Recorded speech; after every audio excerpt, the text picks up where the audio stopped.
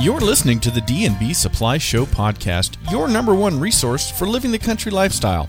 This is Matt Breckwald, your host, coming to you from my place in the country to yours. Well, we are going to have Dave Farris from Cargill back on the show today, and quite honestly, when we sat down to do our interview, he had so much good information that we decided to split it into 2 episodes.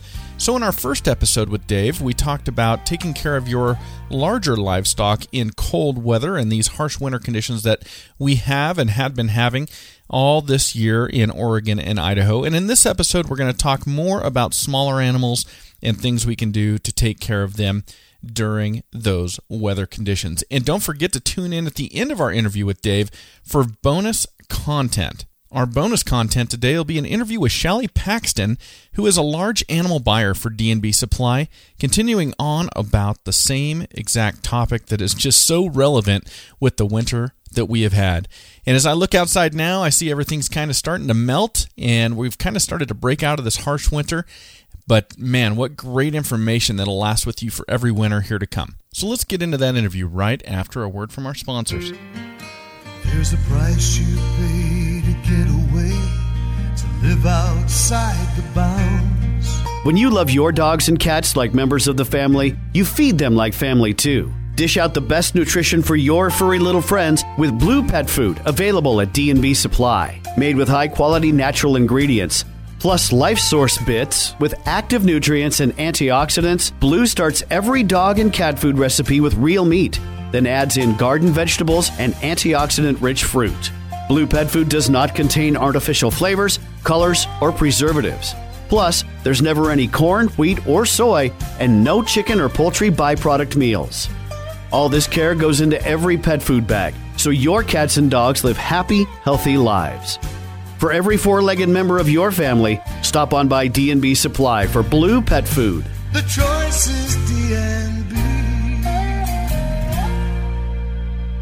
They say legends aren't born, they're made. At Justin Boots, they're made to last, and that's why you can find this legendary Western footwear at D&B Supply. In 1879, Justin Boot Company mastered the craft of boot making. Then they spent the next century and a half perfecting it. Today, Justin Boots are still a U.S.-made tradition and an icon of Western culture. You can see the character of Justin Boots on the cowboys, cowgirls, horseback riders, and other folks who live and breathe the legacy of the West. Authentic, durable, and comfortable, Justin Boots are made of only the finest leathers and materials. You can spot the quality of the craftsmanship down to each individual stitch. From working on the ranch to riding on the trails to Saturday night on the town, Justin Boots are made for any occasion. Turns out authentic style makes a real impression, no matter what the venue. Fit for men, women, and kids alike. When you need to wear it well, Western style, stop on by D&B Supply for Justin Boots. With us again today is Dave Farris from Cargill. And if you remember from our previous episode where Dave came on, he provided us with a ton of great information about nutrition and keeping animals warm and how to care for them. And we're going to continue on with some more of that today. So, Dave, thank you so much for coming back. Hey, Matt, how you doing? It's great to be back. Look forward to talking with you again today and helping out some people with their animals. Well, great. You know, you're such a wealth of information. You had such great info that one episode could not contain you. So happy to have you back and to bring even more great information to our listeners. Thanks, Matt. I'm happy to be here. Now, I want to ask you about small animals, rabbits, guinea pigs, and things like that. So when it comes to these smaller animals and keeping them warm, is there something we should be doing different? Well, it's funny that you bring up rabbits, for example. I had raised rabbits, bred them, and sold the babies when I was a kid. So some people, I'm sure, probably have rabbits in the house. I've even seen, apparently you can train rabbits to use a litter box like a cat. Okay. But I've not done that, but I have seen that is apparently something you can do. Okay. So those animals are in the house. That's a whole nother story. But most of us that have a rabbit, for example, it's going to be outside.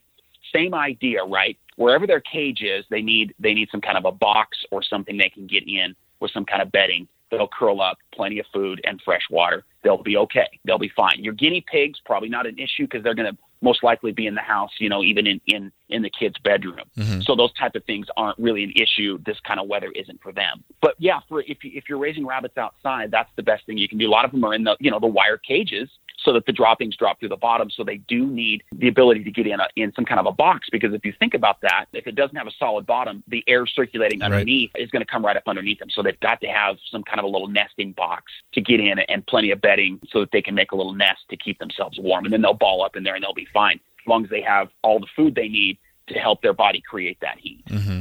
And do you recommend things like heat lamps under those circumstances? That's a great question. I get that question all the time when it comes to especially chickens. My personal answer to that is always no, for two reasons. When you get those heat lamps around animals, obviously we're going to have, likely there's going to be some kind of straw or pine shavings mm-hmm. and wood, right? And there's always the potential that could catch on fire, right?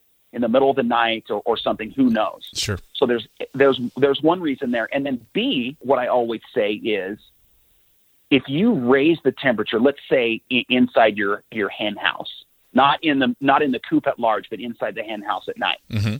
then when they step out of there and the temperature is really cold outside the hen house or outside the little bunny box or whatever, it's shockingly cold. Mm-hmm. So it's actually a shock to their system. It's much harder for them to regulate their body temperature when you are adding an outside heat source. So I always prefer that you don't add those things. I think it's better for them to go about it naturally. They are animals that were intended to be outside. So as long as they have food and the ability to get some shelter, they're going to regulate their own body temperature. So I prefer not to add an external heat source for those reasons.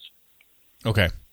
Well, and just as an example, not to cut in on you there, but I was telling you about my chickens, when it was 15 below out here last week, my chickens do not have an added heat source. They have a heated water pan that their water sits on so that it doesn't freeze, but it doesn't radiate heat. It just keeps it from freezing. They're fine. There was snow in their coop, but they can get inside the hen house that's full of shavings and nesting boxes, and they're fine. Absolutely fine. Okay. Well, that is a great segue into another question I've got for you on chickens. So mm-hmm. the chickens are thriving. They're staying warm during this. They've got enough feed and all of that.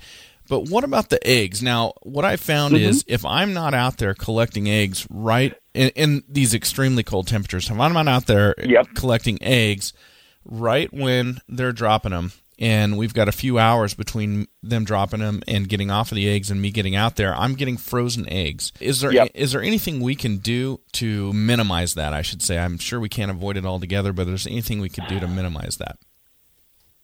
Man, that is a tough one. I have had the exact same thing. Here's one of the things that I've noticed happened in this weather. My chickens are normally very regular about the time that they lay their eggs, mm-hmm. right? So I always know when to go gather them in the heat or any time, because you don't ever really want the eggs just hanging out in the nesting box for normal fear that they could just get broken by other chickens getting in there to lay on eggs that are already sitting there. So, but here's what I have noticed lately. Chickens lay eggs because they convert the feed into energy so that their body has the energy to, create and lay their eggs. Well, with this cold, more of their energy goes into staying warm. So their egg laying has gotten random, I guess. Mm-hmm. So at the normal time, I would go out and there might only be one egg there instead of the 3 or 4 that I was used to gathering. Right. So I had the same problem. Plenty of times I go out there, open the nest box, and there it is, an egg that's, cracked open, frozen. Right. The best thing you can do about that is, as you pointed out, you try to gather them as quickly as you can, but you cannot beat Mother Nature in that sense. Right.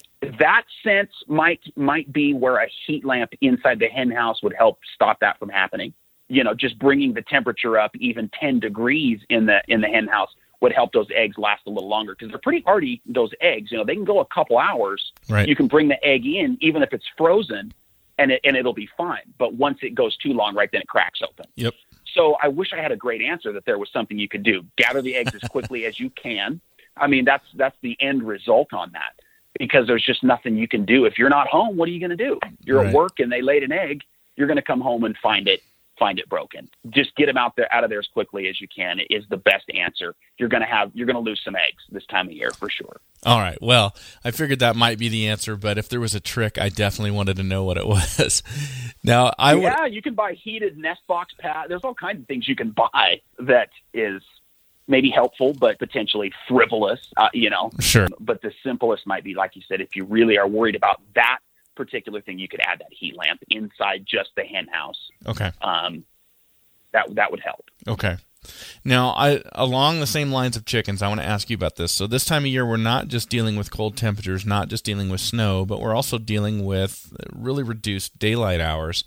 So let's talk about artificial light for a second. How much does that help with maintaining or keeping up your egg-laying production? Absolutely. I mean, it has everything to do with it. The chicken's natural cycle is that in the fall, when the days start getting shorter, if they were in the wild, they would stop laying eggs, right? Because they have no need to try to hatch babies in the middle of the winter. So it's very natural for chickens to either back off or completely stop laying in the late fall through the winter. So the artificial light, a chicken needs, at least 12 to 13, 14 hours of daylight every day to maintain a laying cycle. So yes, adding artificial light will help regulate them and keep them laying when the days are shorter. Absolutely true. Now, the trick to that is a lot of people misunderstand that and put a light on their chickens as soon as the sun goes down, the light comes on and it's on all night long. Well, we don't want that either. What we really want is to let the chickens go to bed naturally. As the sun goes down, they go into to roost, basically to sleep.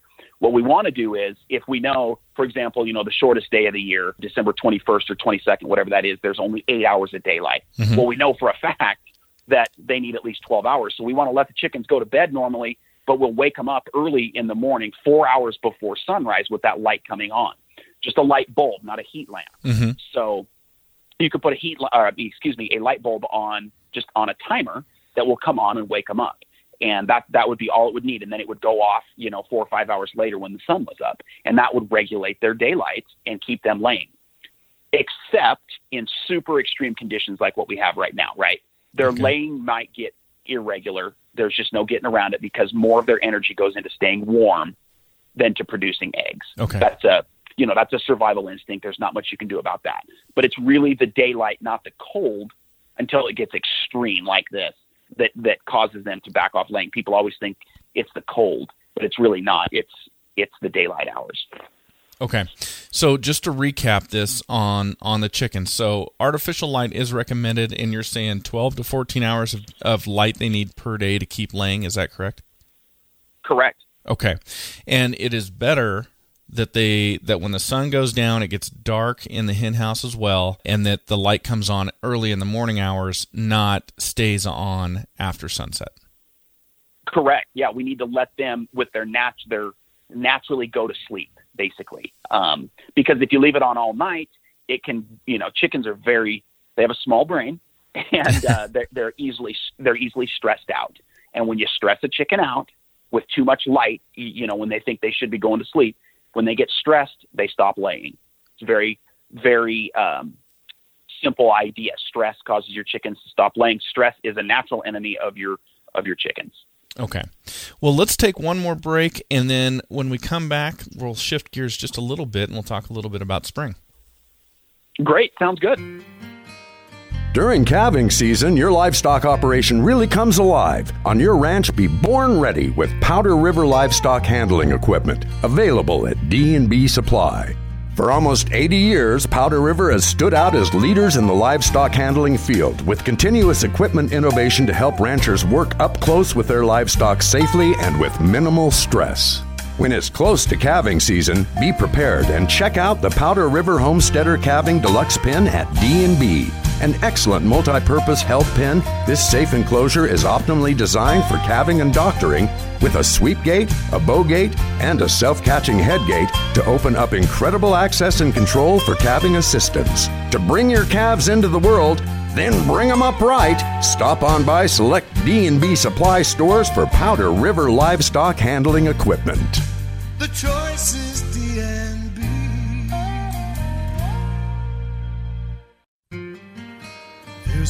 price you pay to get away, to live outside the bounds.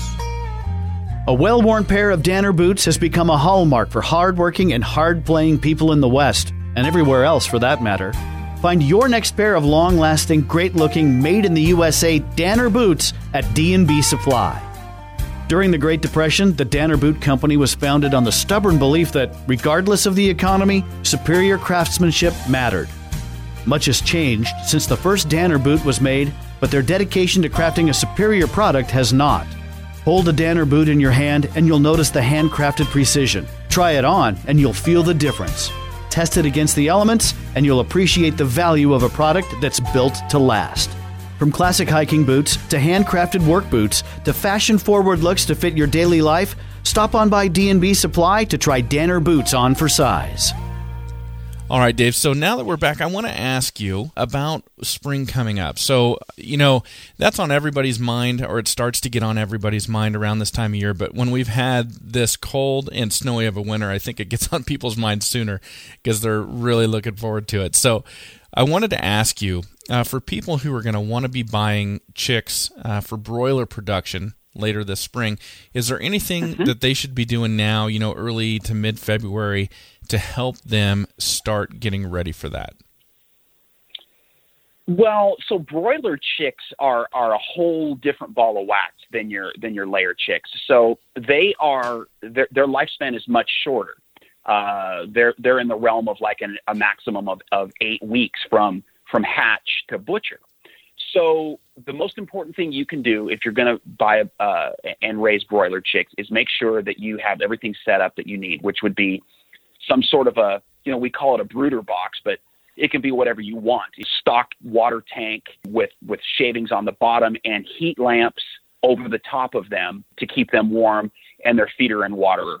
It makes sure that you have the place you're going to keep them is all set up and ready for them and nice and warm when you bring them home. That's the key for all chicks, but broiler chicks specifically are pretty much, they grow to maximum size by 8 weeks. So you don't have them for very long. So you don't have to go through the whole thing you do with regular chickens of introducing them outside to the chicken coop and the other chickens, and you don't have to deal with all that. You need something that's big enough. Each chick needs, at least a square foot of floor space so that they're not overcrowded, and then they're going to get big fast. Those broiler chicks grow at an alarming rate, actually. Sure. And do nothing but eat. So make sure you have the proper size tank based on how many you're gonna get. If you want 10, don't try to keep them in a little, 4-foot square box. That's not going to work for more than, a few days to a week maximum. Okay. All right. Now, switching back to talking about laying hens, a lot of people will choose not to purchase and start their laying flock until the spring because they want to start off, and especially if they're going to be purchasing hens that are ready to start laying, they want to get that maximum productivity. They don't necessarily want to start this time of year. So what advice would you have for them in terms of preparations or what to have ready when they do bring those laying hens home, or even chicks that they want to be layers later? Yeah, so the chicks, if you go to, the local farm store or D&B and you're buying, the day-old chicks, right? Same thing with the broiler chicks. You need to have their brooder tank ready, warmed up. They grow much, much slower. So from hatch to, let's say 5 months-ish is about when they're going to start laying, sometime after 16 weeks, basically. So that's 4 months.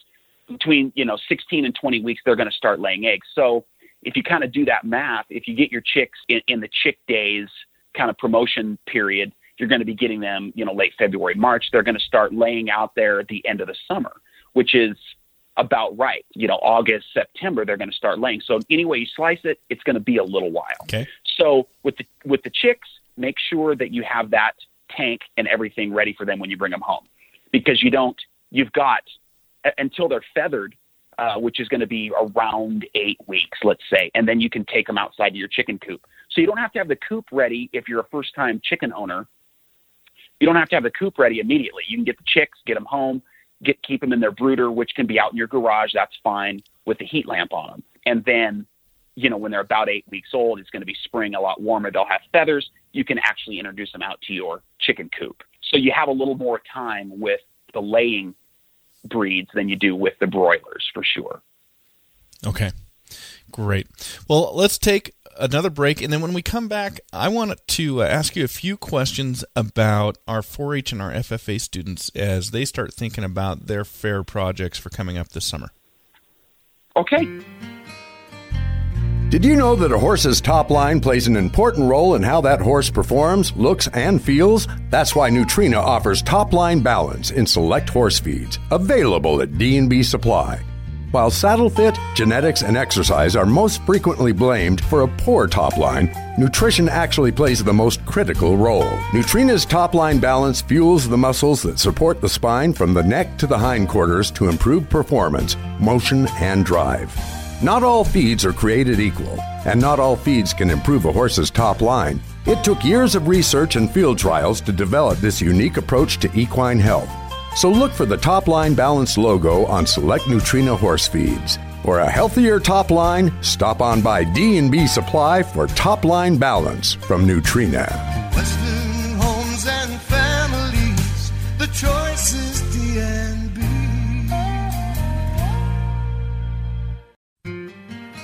There's a price you pay to get away, to live outside the bounds. Is your dog's true nature shining through, along with a shiny coat too? Find out by filling up your pet's bowl with Purina One True Instinct dog food, available at D&B Supply. Purina One True Instinct gets back to nature and back to basics. Inspired by your dog's gut instinct to naturally choose nutrient-dense food, the expert nutritionists at Purina One developed a recipe that puts pure protein front and center. The proof is printed right on the back of every True Instinct bag. First and foremost on the ingredient list, you'll find turkey, lamb, salmon, chicken, or other meaty treats. This protein-packed punch is paired with whole grains, vitamins, and antioxidants to provide complete and balanced nutrition for adult dogs. Let your dog's coat shine through by dishing out Purina One True Instinct dog food, available at your favorite D&B Supply. All right, Dave. Well, let's wrap up the show by talking about 4-H and FFA. So my daughter just had her first 4-H meeting last night. She's obviously getting back into the mindset, and it's getting to be that time as these 4-H and FFA members are starting to think about what their projects are going to be and how they're going to make it all happen for the fairs in the end of the summer. What advice do you have for them as they're starting to get prepared and starting to get going? Yeah, so the most important thing you can do for your 4-H project, it doesn't matter what it is. If it's a pig or a goat or a lamb or a chicken, whatever it is, make sure that you have the place that you're going to basically keep it for pretty much its whole life, right? Set up, ready to go, safe, clean, and easy to use for the animal, because when it comes to 4-H animals, your number one enemy is going to be what I always call the management of that animal, but that basically means its environment, right? So if you're raising one in a stressful environment, which could be, just the wrong conditions, if it's a lamb and it's in wet, muddy conditions, it's just going to be stressed out. So it's not going to grow the way you want it to. So have your pen, your enclosure, whatever you want to call it, your feeders, its shelter, everything set up, clean, ready to go, and easy to use, so that when you bring the animal home, everything's ready to go and it's good to go. And then be aware of what kind of feed you're going to use, what brand, and it doesn't hurt to figure out ahead of time roughly how much you're going to need, because there's a couple things that are also bad. Switching feed on a 4-H animal, midstream is a bad idea, because that can cause them to go off feed. Then they don't grow the way you want them to. So keep them on a consistent level of feed and a consistent amount. I can help with that too, depending on the animal and the Cargill feed, Nutrina products. We know how many pounds it takes for 1 pound of gain on your animal. So we can really help you with the math as to, from start to finish with your animal, how much feed you're going to need, so that you don't run out, and be proactive. Don't wait until you run out and then go to the store hoping to buy it and find out that they're out of that feed, right? Right. So management with your 4-H animal is really important, as important as anything else, really. because that can create stress. And as we said with chickens, same thing with your 4-H animals. Stress is their enemy because it can cause them to not gain like you want them to. Well, Dave, thank you very much for coming on again today, and really appreciate you appearing again. Like I said at the beginning, you had so much great information that we didn't want to leave any of it out, and that's why we did a second episode, and I just can't thank you enough for doing 2 with us. You bet, Matt. It was my pleasure. Maybe in the springtime we can do another one and talk about, animals from maybe a different angle, different time of year, different needs they might have. Well, everybody, I hope you enjoyed that second interview with Dave Farris, and let's get you into our bonus content right after these messages. What takes a licking to keep livestock ticking? Vitalix high-quality natural feed supplements for cattle, horses, sheep, and goats found in convenient blue tubs at D&B Supply. Fortified with natural proteins, vegetable oil, vitamins, and highly available minerals, Vitalix proves that all tubs are not created equal. A molasses-based supplement made from the best all-natural ingredients with moisture removed using a unique process, Vitalix is not chemically hardened like lesser products. That means your critters consume Vitalix at about half the rate, giving you and your livestock more bang for the buck. This is the convenient, weatherproof way to ramp up the performance of your animals, whether you're providing routine nutrition or controlling the impact of stress from competition, weaning, drought, poor quality forage, or more. You'll see the healthy changes in your herd with everything from better coats to brighter eyes. Look for the blue Vitalix tubs at D&B Supply. The choice is D&B.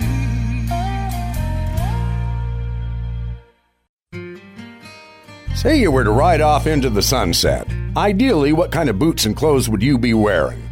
For horseback riders of all styles, nothing beats the look and performance of Ariat, available at D&B Supply. Founded on the belief that riders are athletes, Ariat combines technology and engineering with the goal of making the highest quality footwear and apparel riders will ever put on. Every stitch of Ariat gear is made to last and looks timelessly in style to boot. Everyone from famous rodeo cowboys to country music legends to equestrian Olympians turn to Ariat with confidence. You can count on them too. Think of Ariat as your ultimate riding companion for the life and times in the West. When you need to better outfit your ride with Ariat, stop on by your favorite D&B Supply. Western homes and families, the choice is D&B.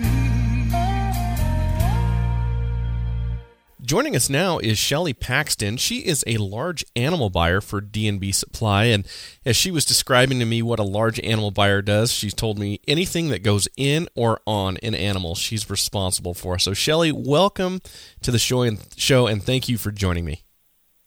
Oh, thanks for having me.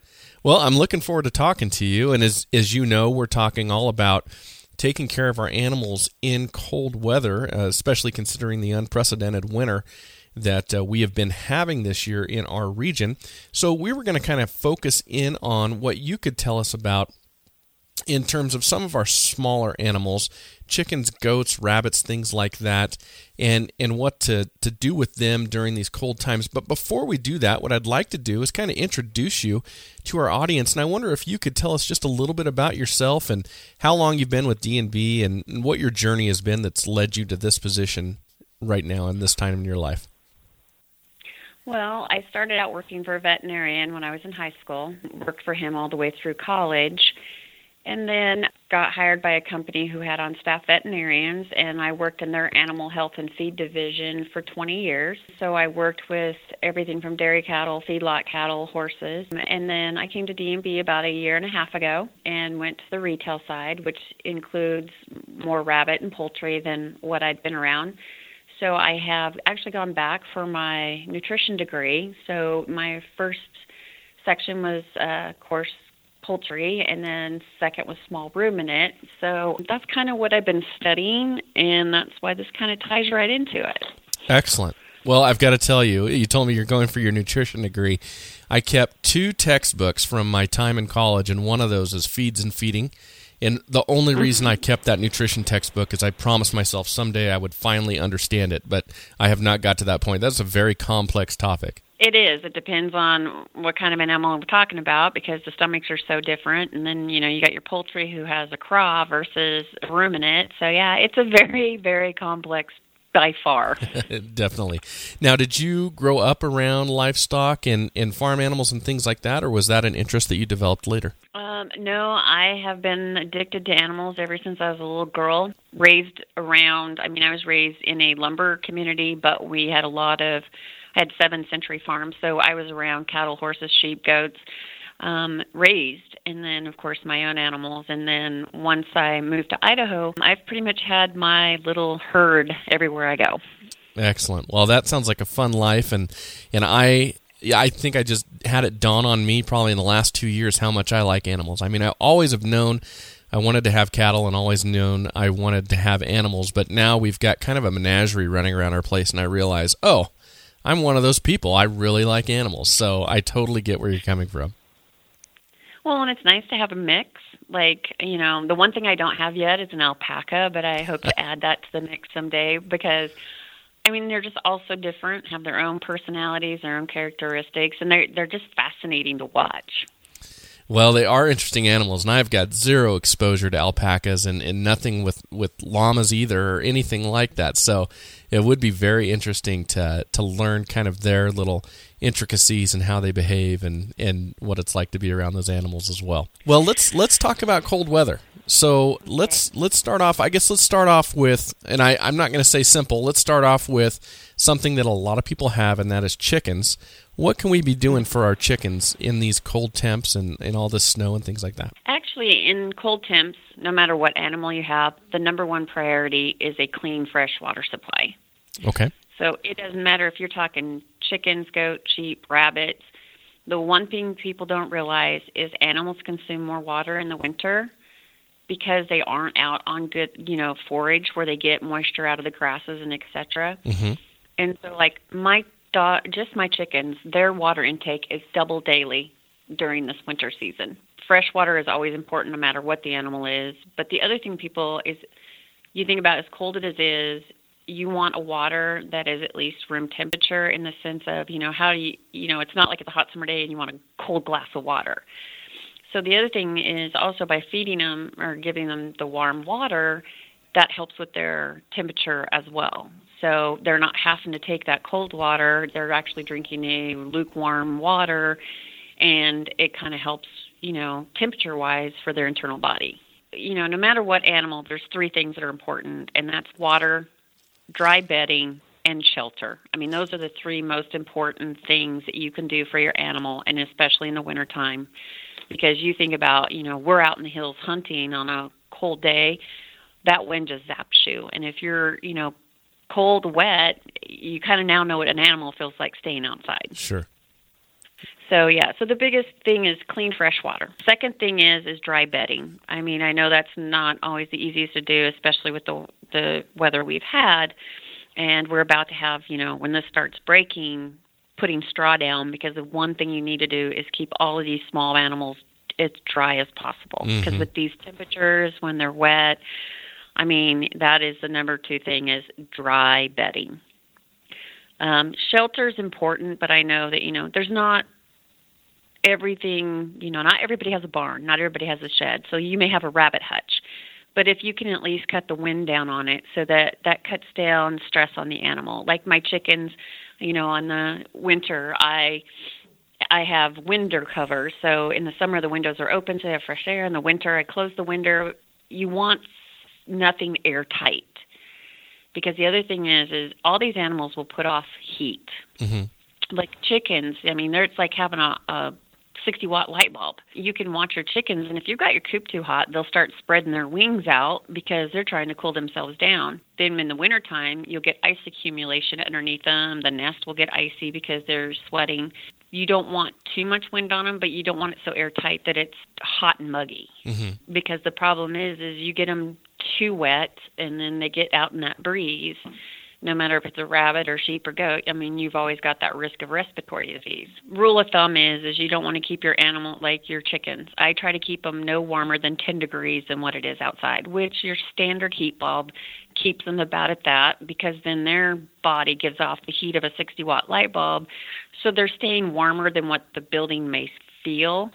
but you don't want a huge variance because when you start dipping 20 and 30 degrees, you're getting yourself to a dangerous point where you could start having health issues. Basically, it's water, dry bedding, and shelter. Those are the three main things. But the other thing, if you can supplement them, because weather is stressful, whether it's hot weather or cold weather, I mean, anything that stresses an animal can drop their immunity. So what I tell a lot of people is, like, this time of year, like, I'm giving mine probiotics, prebiotics, because I know that they can be stressed. And so by giving them those products, I can help prevent any problem that, might occur because of the drastic weather we're having. Okay. And unfortunately, like right now, the other thing is like checking their feet and their combs for frostbite. Okay.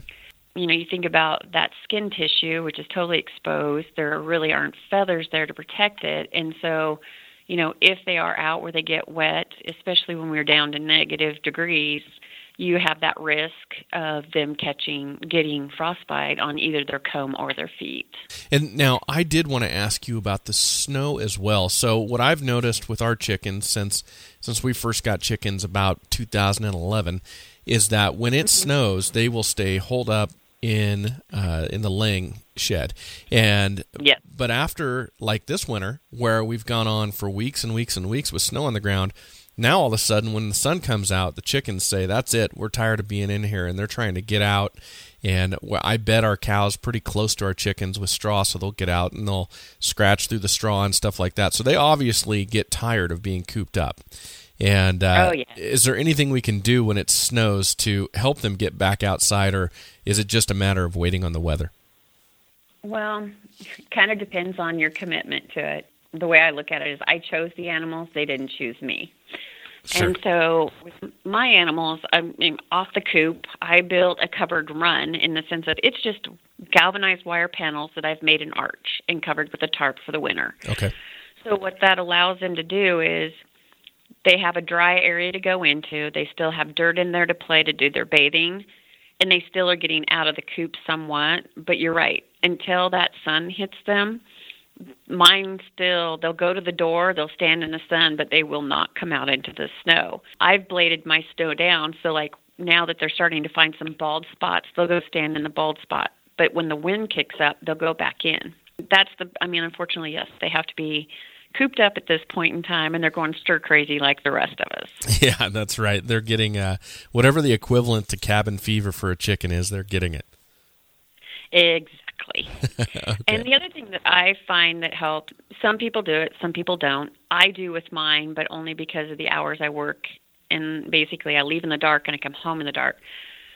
I leave a light bulb on for the chicken coop so they get at least 14 hours of daylight a day. As you go into the wintertime and they have less daylight, they'll start dropping off in egg production, which is fine. For me too. I don't care that they go through that part. But the other part is I love the daylight. I love the sunshine, and I know they do too. So I just give them more artificial light throughout the winter to help them get through that period. That's another thing. And I suggest that to a lot of people. Like if you have them where you're especially going to keep them cooped up in a dark place where they can't get outside, at least give them some unnatural light so at least they kind of feel like they're going through the daylight season or Sure. going through the, like the sun up, sundown. Mm-hmm. Yeah, absolutely. And that's different than a heat lamp. You're just talking about ambient light. Yeah, I just take actually what I use in my garage, or like you're going to hang on a hood when you work under a car. Yep. Those I have those hanging in the barn in two areas, and then I just use those energy efficient light bulbs in them. Mm-hmm. So all I'm doing is putting off a soft white glow, not for heat, not for anything more than just giving them some more light in a day. Okay. All right. Yeah, that's a really good idea. I bought a fancy hanging light, but that would have worked just perfect. Now, I want to ask you about goats as well, and that's something that we haven't talked about yet on this episode is goats, but they are, as far as I can tell, at least at our place, they are the most weather-affected animal we've got on the place, meaning anything other than sunshine and warm temperatures, they seem to get really annoyed. Yes. But you think, you look at a cow and a horse, they're built for being outdoors. They're built, body score, fat, hair. But then you get to goats and, they have a lot more respiratory issues than cattle and horse do. They're more sensitive. I mean, especially once you get into the cold weather, because they can get, think of it, lice is an issue right now in this area because of the weather we're having. Lice and mites are horrible right now. Mm-hmm. It's because they're confined. They're rubbing up against things. They're rubbing up against each other. And those parasites just love a nice warm body on these cold winter days. Mm-hmm. So the thing I see with goats, and, they've got a different hoof in the sense of the way they don't stand up as far out. They don't have the hair condition on a leg like a horse or a cow does. So they are just a lot more sensitive to cold weather. With them, it is extremely, extremely important to get them in a shelter with dry bedding because they don't handle the cold or the wet winters like cattle and horse do. Okay. Yeah, it's always fun, and my wife and my daughter and I all do the same thing in our place. Whenever rain is coming in, if you look outside and you can't quite tell if it started raining, all of a sudden we'll see all the goats making a beeline for their shelter area, and that it's just barely sprinkling, but they're like, that's it, we're out of here. It's real interesting to watch them because they've got personality, and then they all have their little traits, like some are fence jumpers and some are fence openers, and two, you got your dairy goats, you got your meat goats, and then you just have your farm goats, is what I call them, which are more pests than practical. And you look at the different breeding and what they're bred for, like dairy goats, they're bred strictly for milk production. So you want all the energy and everything, all the feed, you want it going into the bag because you want milk off of them. The meat goat, you want all the energy to go in to your meat production. So really when you're feeding these animals to be lean machines, there isn't a lot of excess on them as far as fat goes. Right. So, that's another thing is they don't have a fat buildup like cows do. In the way, you look at what a goat eats versus what a cow eats per day or drinks versus what a cow drinks per day, it's a totally different consumption rate. So it's not like, I think that's why the goats during depression years have always been the animal of choice because they are such a low dollar maintenance and they don't have to eat as much as cows do, and they aren't as expensive as cows are. And, then I think once people started raising goats, they realized how easy they are to work with. Mm-hmm. So they've just become more and more of the backyard farmer. Yeah, absolutely. I will confess that I never intended in my whole life to have goats. I wanted to have cattle. And when we bought our place, there was no fencing on it yet. So my wife and daughter wanted something immediately. And so we bought some electric netting and we got a few goats. And as time went on, I realized that the multi-species grazing with goats I think is great. Now they graze with our cattle, and it really makes for a better pasture. And there's a lot of demand for goats that I didn't know was there, and they are easy to raise and easy to handle. The inputs into them are much less compared to the cattle, and especially compared to our pigs. So I actually really enjoy having them now, just for the diversity like you were talking about, but also because it's kind of a hedge. There's definitely a demand for them, and now we now we consume our own goats as well, and have gotten used to eating the goat meat. I think it's fine meat. Mm-hmm. Goats are what we call the economical animal in the sense of goats can be sold for meat, they can be sold for milk, they can be sold for breeding, but then you look at the milk itself, then you can make cheese, you can make soaps, lotions. And if you have a child with any kind of allergies, a goat is the best thing to have because a goat is hyperallergenic. Mm-hmm. And so, the goat has, I think the stigma people have always had with goats, because yes, they can be smelly, and especially the bucks. Right. But the health benefits of a goat, they're low fat. They have other byproducts. I really didn't get deep into the goats because there weren't as many goats in my area. I was raised in a high sheep area. Mm-hmm. But when I came to Idaho, I started working, because we have several bands here, that I started working with goats a lot. And then once I went and took a cheese class and learned how to make goat cheese. And I was just amazed at all the things you could do with goat milk. It was like I never thought about making my own soaps and lotions. And, I knew about the hyperallergenic because there's so many kids with milk allergies. So, right. Yeah, a goat is pretty, I have to say, multifaceted. Well, you're 100% right. I had a guest on my own podcast, or my other podcast, and they had moved from the East Coast to Ohio, and she had kids with allergies, so she wanted to feed them goat milk, and so she bought goats and started milking them and feeding them goat milk, and she had the same kind of discoveries that you did and started producing these different products, lotions, candy, and things like that with the goat milk. And now their whole family, that's all they do for a living. It has bloomed into this great, great business where they're very, very successful. They've been on like Good Morning America and things like that, just talking about everything they do with their goats. So you're right. Unbelievably versatile. Yep. Yes, they are. All right. Well, now, you were telling me that you raise rabbits as well, and you do that for the meat consumption. And, of course, there's people raise rabbits for all sorts of different reasons. But what can we be doing for our rabbits in these temperatures? Most people keep their rabbit outside just because of the mess that they make.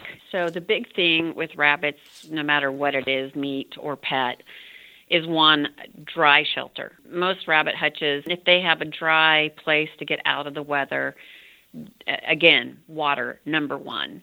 2, dry shelter. And, 3, give them more feed, because rabbits will bulk up for the winter. They will put on fat.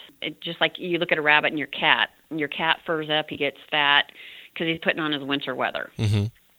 Rabbits are basically the same thing. If they're a pet, the fat's not such a concern. But in a meat rabbit, you don't want to get them too fat, because then when you butcher them, you've got to deal with all the fat in the lining of the skin, which makes them harder to butcher. Okay. But then, the biggest thing with them is just keeping them sheltered out of the elements and fresh water and dry bedding. Well, this is great. Is there anything about rabbits that I forgot to ask that we should cover for our listeners? I always check my rabbit's ears, because then again, because you think about any animal, cats, dogs, rabbits, anything that's outside in the elements, when they curl up in their body heat, they're rounded up pretty good. But the exposed areas are heads and tails. So one thing I do with all my animals, cats, dogs, whoever, even the rabbits, I always check their ears, because ears can frostbite. Okay. So it's kind of like when, I drop a newborn calf, first thing I do is check to make sure it's up and sucking, and second I check its ears to make sure they're not freezer burn or frozen. Mm-hmm. So it's the same thing with my rabbits. I just make sure that their ears are not to that stage. But generally I'm pretty good, because in the sense I do the same thing. I give them heat lamps when it gets to a certain degree. I don't keep them too much temperature difference between inside and outside, so then when they're coming in and out of their bedding, they're not getting hit by a 30-degree variance. Okay. So it's just the same principle thing, is when it's super cold, give them some heat source. Now there's so many great products. Like when I was a kid, we didn't have heated bedding mats for animals. Right. All we had were heat lamps, which, now you've got these great mats, especially, for dog houses and chicken coops. They've got all these great products that you can just put in there that is like a gigantic heated blanket for them to sit on, perch on, lay on. For the rabbits, like if I had, my rabbits are in a great area where they have a heat lamp. But if I didn't have the setup I have, I would actually use the new heated pads, because they come in different shapes and sizes. They're totally washable. You can actually set waters on them. People who are concerned with the glass bulbs and fire hazards of that, another option, there's so many, heated pet bowls. Mm-hmm. They've got now heated blankets. The newest thing that's coming out that I'm looking at here in a couple of weeks is they're now actually making a heated chicken perch. Really? So, yeah. So I'm going to be looking at that actually tomorrow. And so it will hold hens, and it is just so that it was a heat to their feet, which makes sense because of the blood flow and circulation of a chicken going through the feet and stuff. That makes total sense, where it's not getting them scalding hot, but it's keeping their feet at a nice warm consistency, which helps. So I'm excited to see that. We used to use calf hutches all the time, depending, with the weather like this. So those new blankets are great because you can almost turn anything into a calf hutch, lamb hutch, kid hutch, rabbit. I mean, you can just put anything on them because it's just like having that nice, warm, heated blanket. Sure. And I apologize if you already answered this, but where do you keep your rabbits this time of year? So, what kind of shelter do you provide them? So my rabbits are in a hut, so they're compartments. So they have an open hutch that's got 3 sides where they have airflow, but then the hutch part where they sleep is totally enclosed. So they have a door that walks in between the two. So what I have is a breezeway that I built, and so the rabbits are in there year-round, so that way they're shaded in the summer and protected in the winter.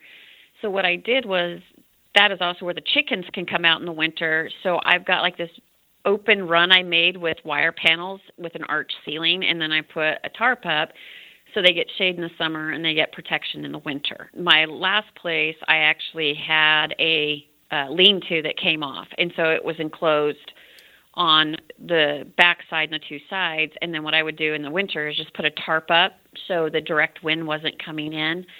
It just kind of depends on what your situation is, how you can do it. I mean, even just putting a tarp to cut the wind down on them is huge.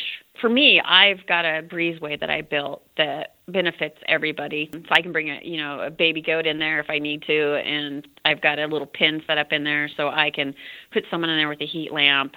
It just kind of depends on how your setup is, what you can do. I mean, yes, I use my garage. I've raised and taken care of I don't know how many animals in the garage, because when it gets really bad, you need somewhere that you can put them for safety. Garage works great. Well, what other animals should we discuss that I haven't asked you about? When it comes to winter, all animals are the same. If people have got horses, you want to make sure they've got a fresh water supply. Horses, when we get into that negative, like my horses, I throw a blanket on them once we get into the negative. But once we get back up, I take the blankets right off because I don't want mine hairing up. But that's a personal choice. Everything, everybody has a different way to handle different things and what works best for them. So like for me, I only use blankets in severe weather. The rest of the time, they're not covered. But the one thing I'm adamant about is that their tanks are de-iced. The water is, got a heater in it so it's not freezing cold water. And then I always make sure I supplement any of my animals because, like right now, you've got them calving, kidding, lambing. So you've got people that those mamas need energy back into them. So like this, I'd be supplementing them with some kind of a supplement. Like the cows, I'd put some kind of a protein block out there with them on top of the forage they're eating. The goats, I have goat pails, so I put a supplement pail out with the goats. So pretty much this time of year, I just make sure that their beds are dry, they've got plenty of water, and then I give them a high-protein supplement. Well, thank you so much for coming on today and spending the time. I think this is really great information to give out to people. Well, thanks for having me. Thank you all for joining us today, and here is to you and your pursuit of the country lifestyle, however you define it. For the D&B Show, I'm Matt Breckwald.